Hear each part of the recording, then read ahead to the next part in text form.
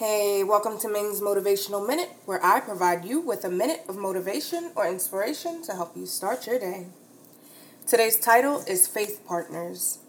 The scripture comes from Colossians chapter 3, verse 16, and it reads, "Let the message of Christ dwell among you richly as you teach and admonish one another with all wisdom through psalms, hymns, and songs from the Spirit, singing to God with gratitude in your hearts."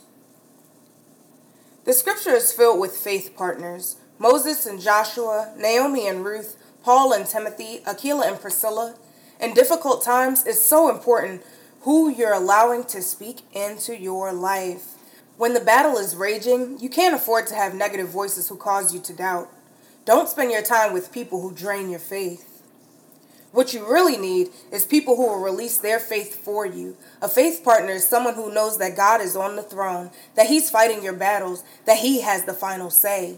He or she is someone who increases your faith, inspires you to believe, and comes to agreement with what you know God has placed in your heart. They speak light in the darkness, healing into the sickness, abundance into the lack, and freedom into the addiction. They look beyond the natural and believe for the supernatural. When you come to agreement with them, based on what God promised, your combination of faith becomes more than enough. You'll see the Most High God go to work. A prayer for today. Father, thank you for making it so clear that I need to be careful about the people I'm allowing to speak into my life. Help me to find some faith partners with whom I should connect and help them to find me as well. I want people in my life who I can join my faith with and see you go to work. In Jesus' name, amen.